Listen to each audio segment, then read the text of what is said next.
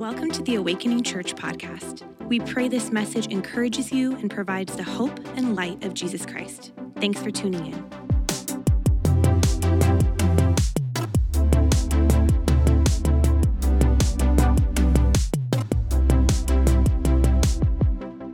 Today, church, we are starting a brand new sermon series. As we continue our year of Jesus here at Awakening, we're going to be studying the first ever recorded sermon of Jesus. That is the Sermon on the Mount.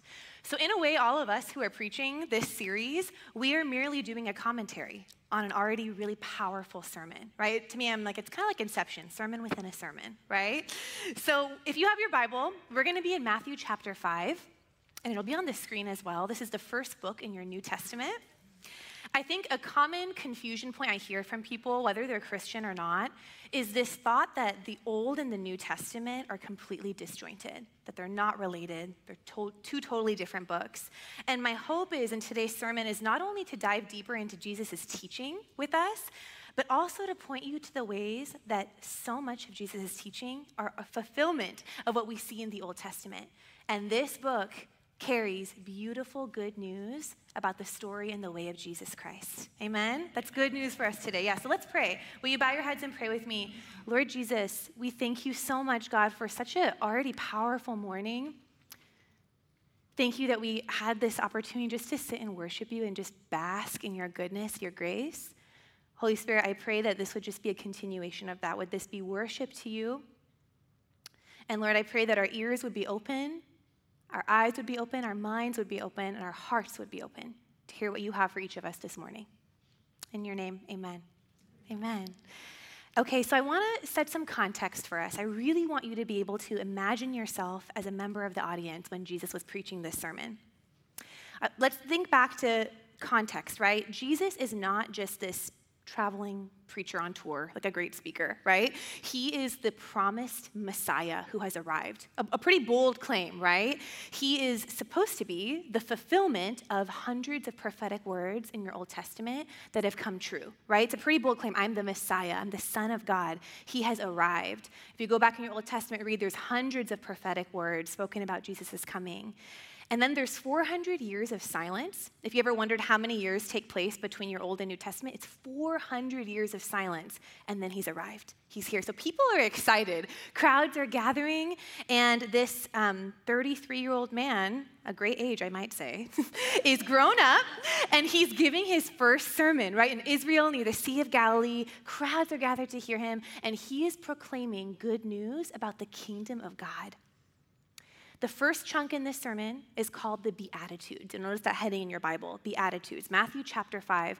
I'm not sure about you guys, but for me, growing up as a kid in church, for some reason, I thought that Beatitudes was like a play on words. I thought it meant attitudes I should be. Anyone else? Or am I just crazy? Okay, so I was always like, what does this mean? Attitudes I should be, maybe? So I thought it might be helpful. I've never said that out loud till now. I thought it would be helpful to give us the actual meaning. This comes from a Latin word, beatus, which means blessing. Blessing. So in this part of the sermon, Jesus is giving us 9 blessing statements. And spoiler alert for my sermon today and the ones you'll hear in the weeks to come, these are not what you think they'd be. These don't sound like what you'd think of typical blessing statements. Over this sermon series, you'll be hearing each of our teachers take you verse by verse through one of the Beatitudes. And I'll kick things off for us today. So I want to just kind of set the scene for us. I'm not going to read the entirety, but I do want to read a little bit just so you can get familiar with Jesus' words, okay? So read along with me, Matthew chapter 5, verse 1. Now when Jesus saw the crowds, he went up on a mountainside and sat down. His disciples came to him, and he began to teach them. He said, "Blessed are the poor in spirit, for theirs is the kingdom of heaven. Blessed are those who mourn, for they will be comforted. Blessed are the meek, for they will inherit the earth. Blessed are those who hunger and thirst for righteousness, for they will be filled. Blessed are the merciful, for they will be shown mercy.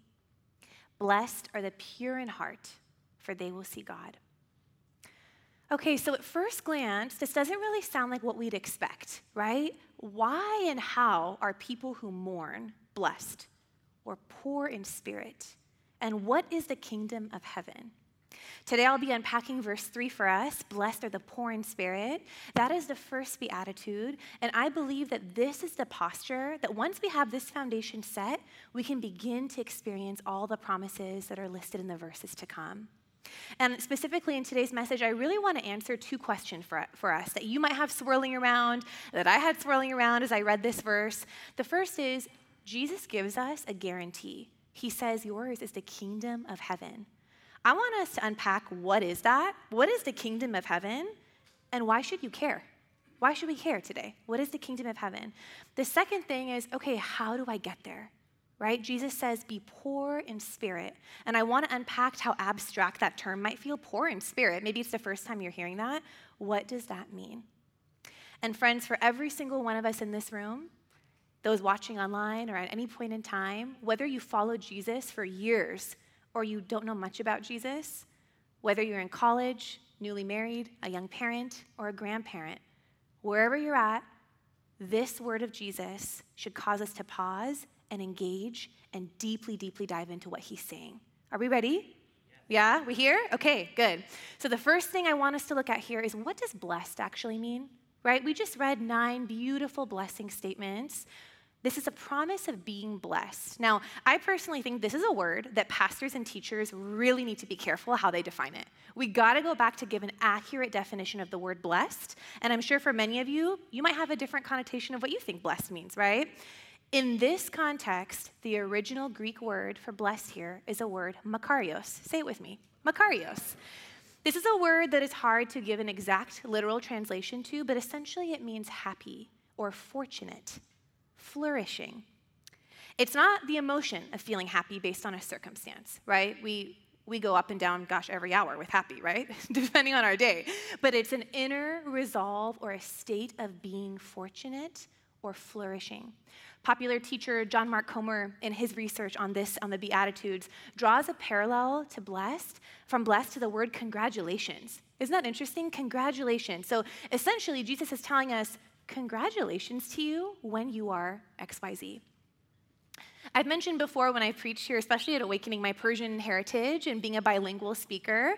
And side note, I love how much this group values that, so thank you. I feel very loved. It's cool. But so I sometimes think in Farsi. And if you speak a different language, maybe that's true for you as well. And as I was preparing for this sermon and deep diving into the word blessed, reading all these different definitions, a phrase in Farsi came to mind for me. And that's a phrase that says, cheshmet roshan. You don't need to try to say it. Don't worry. It's a hard one. It's a hard one. Cheshmet roshan. This literally means, may your eyes be bright. Or more metaphorically, may the eyes of your soul be bright. This is beautiful because we only use this in Iran or in America when we speak Farsi in one particular context. That's when somebody's visiting us. I'll give you an example. In a few weeks from now, some of my extended family is coming to stay with us. They haven't been here in a really long time. And it's customary in our culture for other members of our extended family to call us, to call my mom, my dad, myself, and to say cheshmet roshan. Essentially what it means is, fortunate must you be, bright may the eyes of your soul be that someone you love is coming to visit you. Isn't that beautiful? I love that. And so as I was thinking about that, I thought about Jesus and this phrase. I feel like Jesus is saying, blessed are you, bright may the eyes of your soul be when you're poor in spirit, when you're meek, when you're mourning, right? And so on. I hope that's helpful.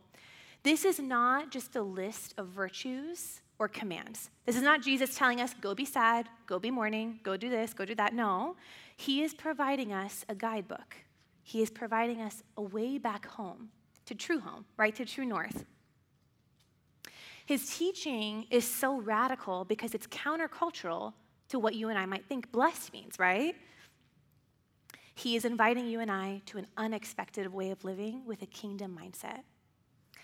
Kingdom of heaven. What does that mean? Many scholars talk about the good news of kingdom of God or kingdom of heaven as an upside-down kingdom. Will you raise your hand if you've heard that term before? Upside-down kingdom, yeah. And if you haven't, good. I have good news to share with you.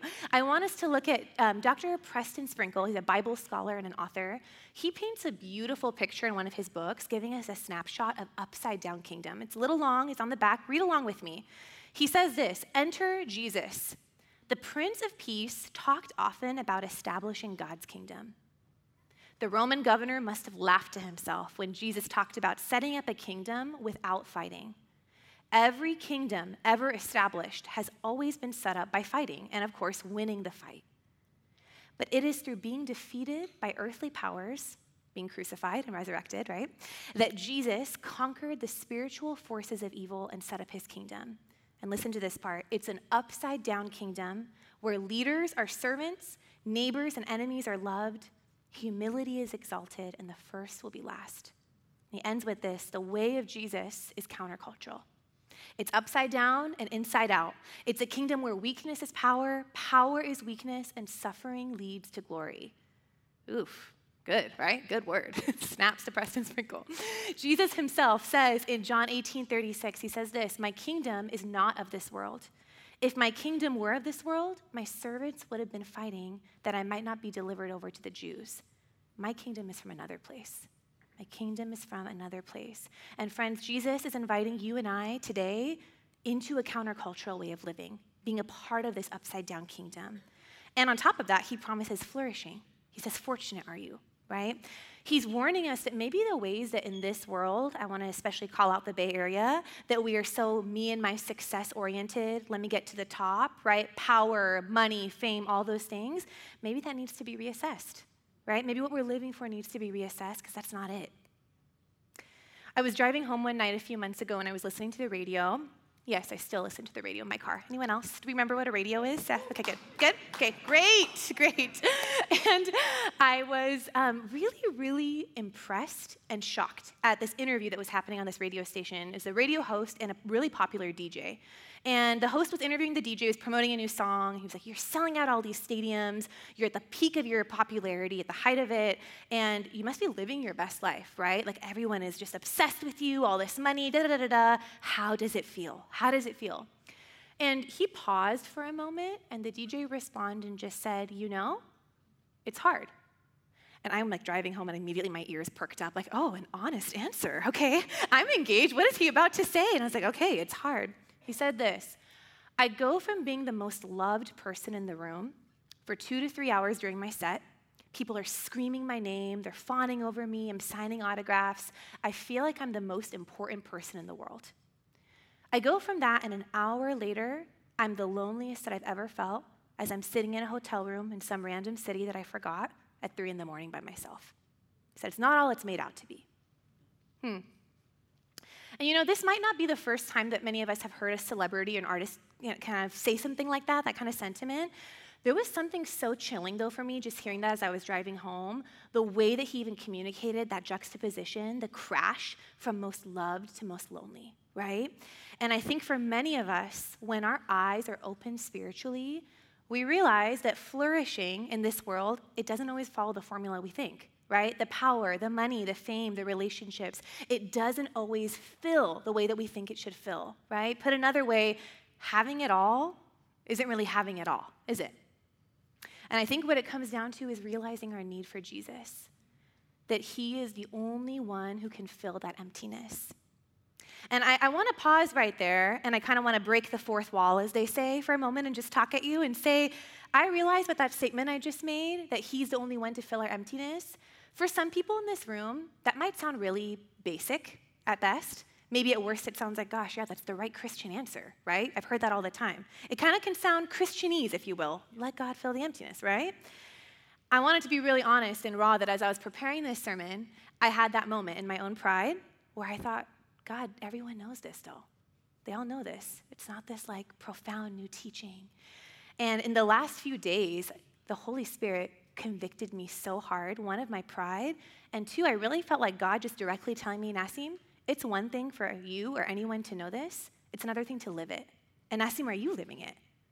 It's like, ouch, thank you, Jesus. Yeah, I needed that. Which brings me to poor in spirit, friends. This sounds really abstract, doesn't it? I want us to break this down. This does not mean economically poor, like being in poverty, poor in spirit. This means for you and I being able to acknowledge with humility our utter dependence on God. Able to acknowledge with humility our utter dependence on God. It's confessing that without God, we can do nothing. We can do nothing. The New Living Translation of the Bible says to realize your need for him. Isn't that beautiful? Just to realize your need for him. Some pastors have used the term spiritual bankruptcy before God. I love that too, spiritual bankruptcy before God. And I want you to think about how wild this was for the time that Jesus is preaching it in, right? He is talking to crowds that are filled with tax collectors, criminals, prostitutes, rebels and runaways, misfits. He's talking to them and he's saying, hey, you that thinks you have nothing to offer, when you realize your need for me, you can come to me and you're blessed. I promise flourishing for you. There's hope for you. And church, you and I today, we are no different. We are that same crowd. I really believe that. And I want you to think hard, maybe take a peek in your own heart for a moment. Is there an area of lacking in your life right now? Is there an area of absence? Is there a longing?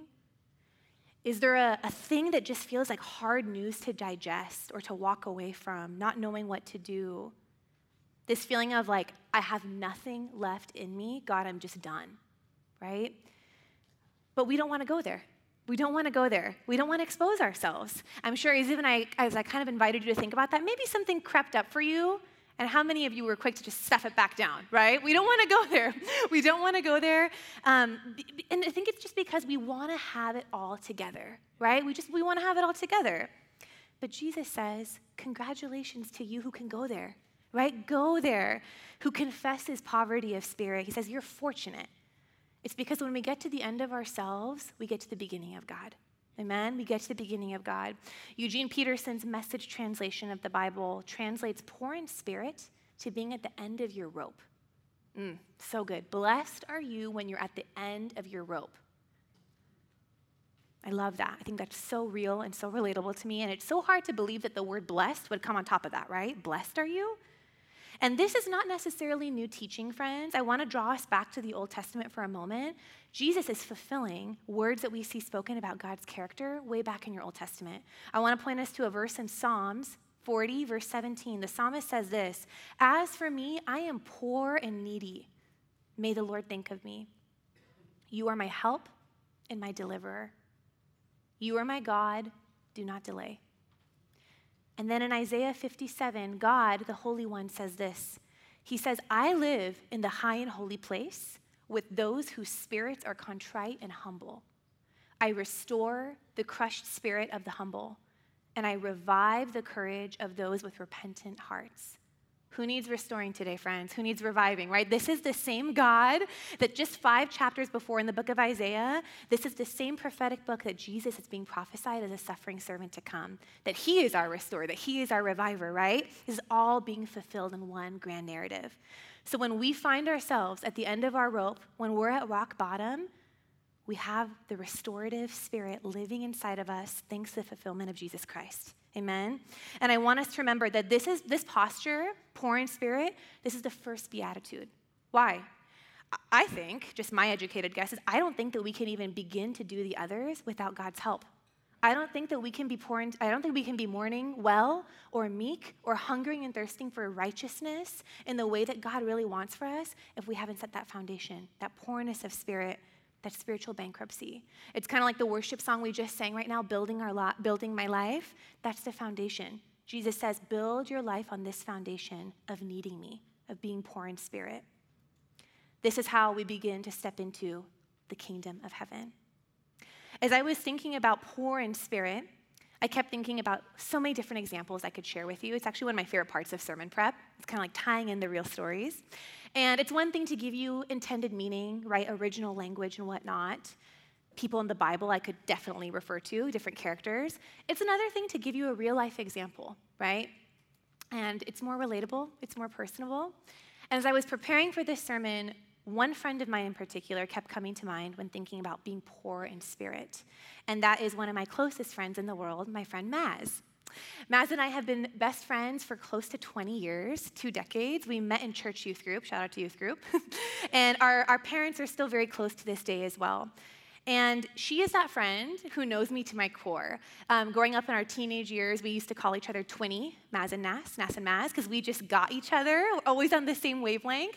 And I thought just a fun way to just kind of nerdy and expose myself. And by proxy her too. I'm sorry, Maz, not sorry. But something that we bond over so much that really just kind of makes us feel like we get each other to our core is we nerd out on overanalyzing and just obsessing over particular TV shows. And I know Ryan mentioned like the 90s, but it goes beyond that. If anyone remembers the reality show Laguna Beach or The Hills or the movie Titanic, I could keep going, but we obsess over them. If you ask us, we've seen these things close to 100 times actually. We know every song, every dialogue, every single exchange, and to this day we still talk about what do you think he meant by that look or this or that.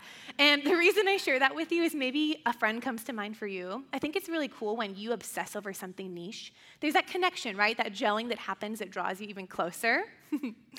And I'll stop there, but I did want to share that just to kind of give you maybe a bird's eye view into our friendship. And now that you kind of know her on a surfacey level, let's dive deeper. Let's dive a layer deeper into her story. And I'm feeling so grateful that she is allowing me to share this part of her story with you. For her, this coming to the end of myself moment that Eugene Peterson talks about, this is not something dramatic or hitting rock bottom. It's not just like a one-time moment thing. It's actually the journey she's been on. That's the precise reason I wanted to share her story today, is I think for many of us, it's not just the one-time moment, right? It's the journey that we're on. It's her trajectory. For many of us, that happens multiple times in our lives, right? And so for her, this happened at the height of the COVID pandemic. For her, ironically, she was thriving, living her best life. She was living in San Francisco, pursuing an amazing career, IP counsel for Facebook's legal team, doing great. And she told me this, direct quote. She said, "I started to realize I had everything in my life, and I equally felt nothing." And she was telling me how over the course of her life, her relationship with God was more just like, God, I pray to you when I need something. God, bless my endeavors. Just pray to God when you need something. She called it maybe more transactional than relational. And I want to read a little bit to you of what she told me when we spoke last week, because in her own words, it's so profound. She said this, "I came to the point where I thought life means nothing without something. But what is that something?" And she said, for me, I looked to God and I said, okay, God, I need to get to know you. And so as she read through the words of Jesus and how he lived, she said, I just wanted to start doing what Jesus did. I realized that what he did was he lived his life outside of himself. He put others first. And as I began to embody the way of Jesus, this fully began to change me. For her, this included things like offering forgiveness to people more, serving her family more, living in righteousness. I think we often overlook that, right? God calls us to live a righteous life. She said, for me, that was a major kicker. And living in the grace that Jesus offers. She said, all of this broke me and it made me all at the same time. And this was the kicker, the last thing she told me where I was like, oof, this is it. She said, once I forgot myself, I found myself even more. That's it for us, friends. Once I forgot myself, I found myself even more. This is what Tim Keller calls the freedom of self-forgetfulness. The freedom of self-forgetfulness. It's when Jesus becomes your life. That's what we're called to. If you know and follow Jesus today, may he become your life. It's I no longer who live, right, but Christ who lives in me. This is the poorness of spirit that Jesus invites you and I into, friends. He says this is what flourishing is. This is an understanding that in my own flesh, I'm so rich in sin and I'm poor in righteousness. But he comes in and he transforms that, right? I think about John the Baptist. He said this about Jesus. He said, he must increase and I must become less, right? He must increase and I must become less. This is so much more than the once-in-a-lifetime moment of getting saved. For some of us, maybe it's multiple times, right? But that getting saved moment, it goes so far past that. I really think that being poor in spirit is this daily rhythm. It's a daily rhythm. You start and end your day with this humility that marks you. It becomes an attitude. It becomes a posture that we live into, that we need him. And I wonder, maybe thus far in this sermon, you might be skeptical. Why would I want this, right? This sounds a little hard, maybe cringe, maybe not my default setting, maybe.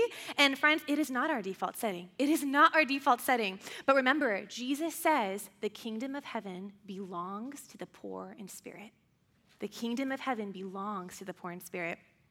And this doesn't just mean, great, I have a ticket to heaven for when I die. No, your life really matters here and now. Your life matters here and now. You exist to show off God's glory. I don't know, somebody here's got to hear that today. Maybe everyone, we got to hear that today. God's mission is to bring bits and pieces of heaven down to earth using our lives, transformed and empowered by the Holy Spirit. Amen? That's his mission.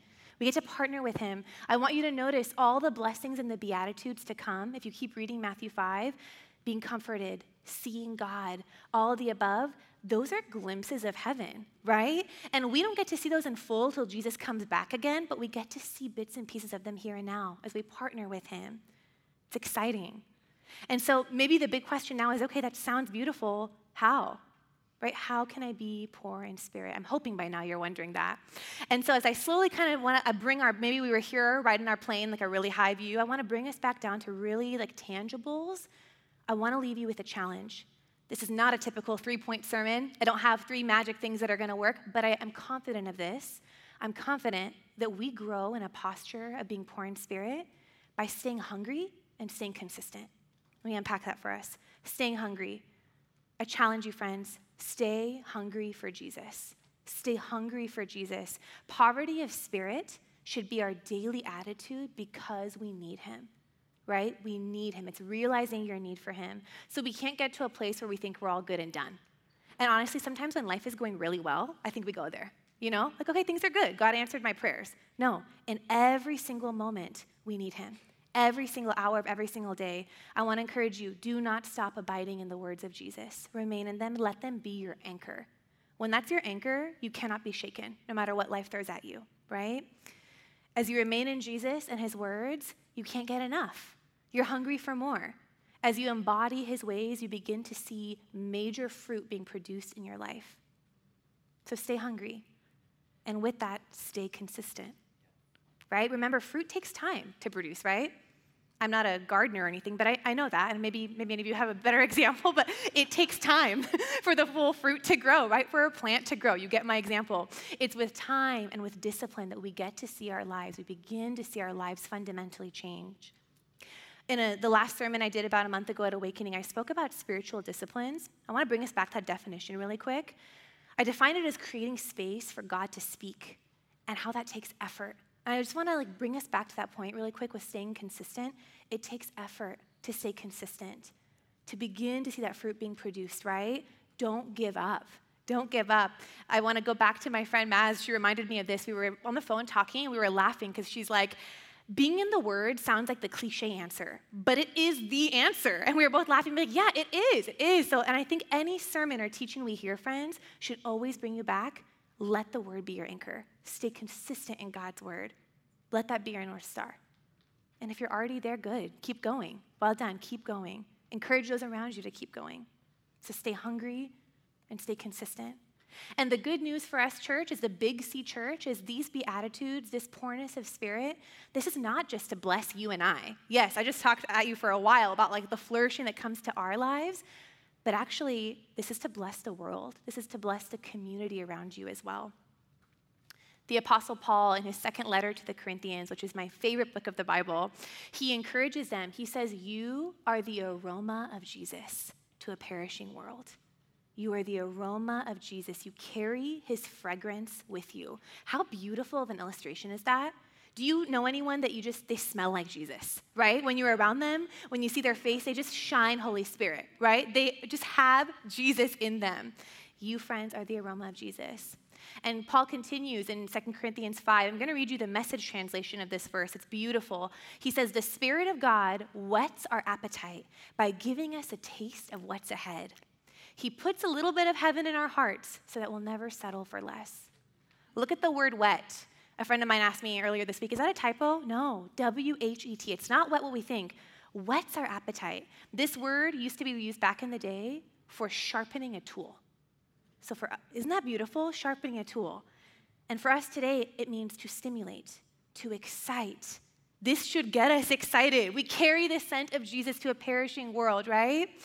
And as this is my last sermon at Awakening Church, for now, for a while, I'll be back probably, I could not be more emphatic about this, about telling you this. As one of your pastors, to give you any teaching or any encouragement, walk in the purpose for which you were created.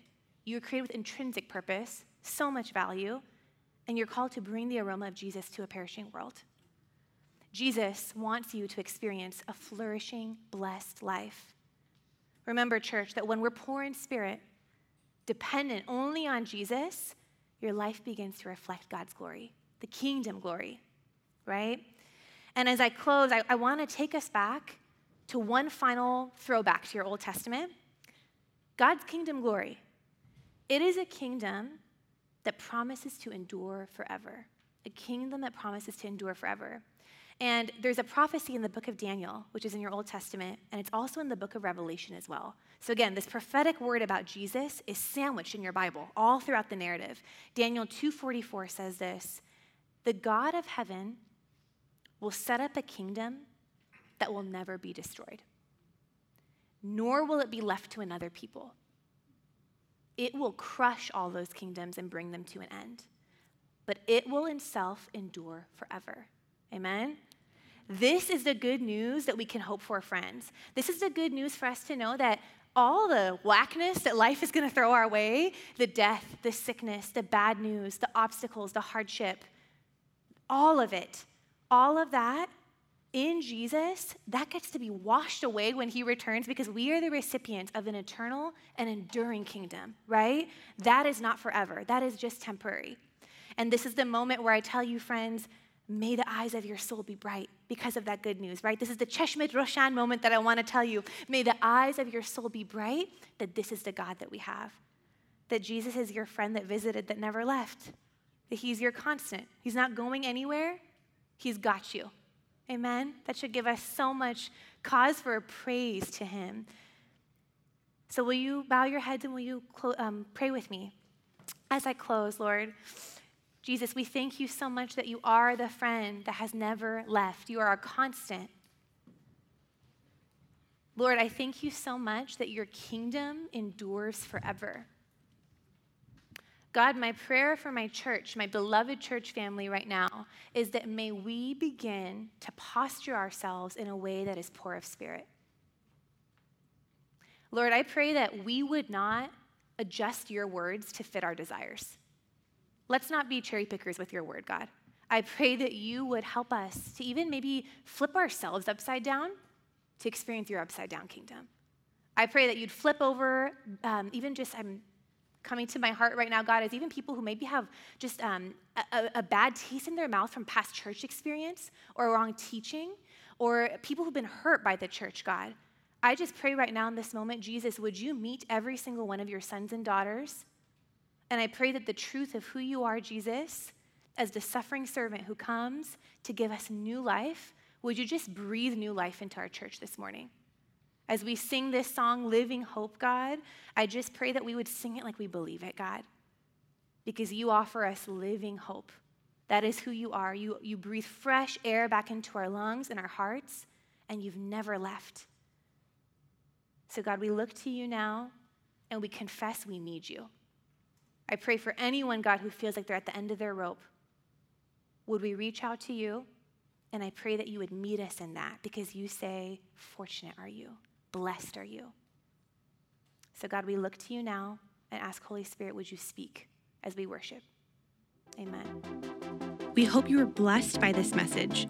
Please subscribe to our podcast for access to every episode as they're uploaded. And hey, we'd love to connect with you. Take a next step by filling out our virtual connection card at awakeningchurch.com/card.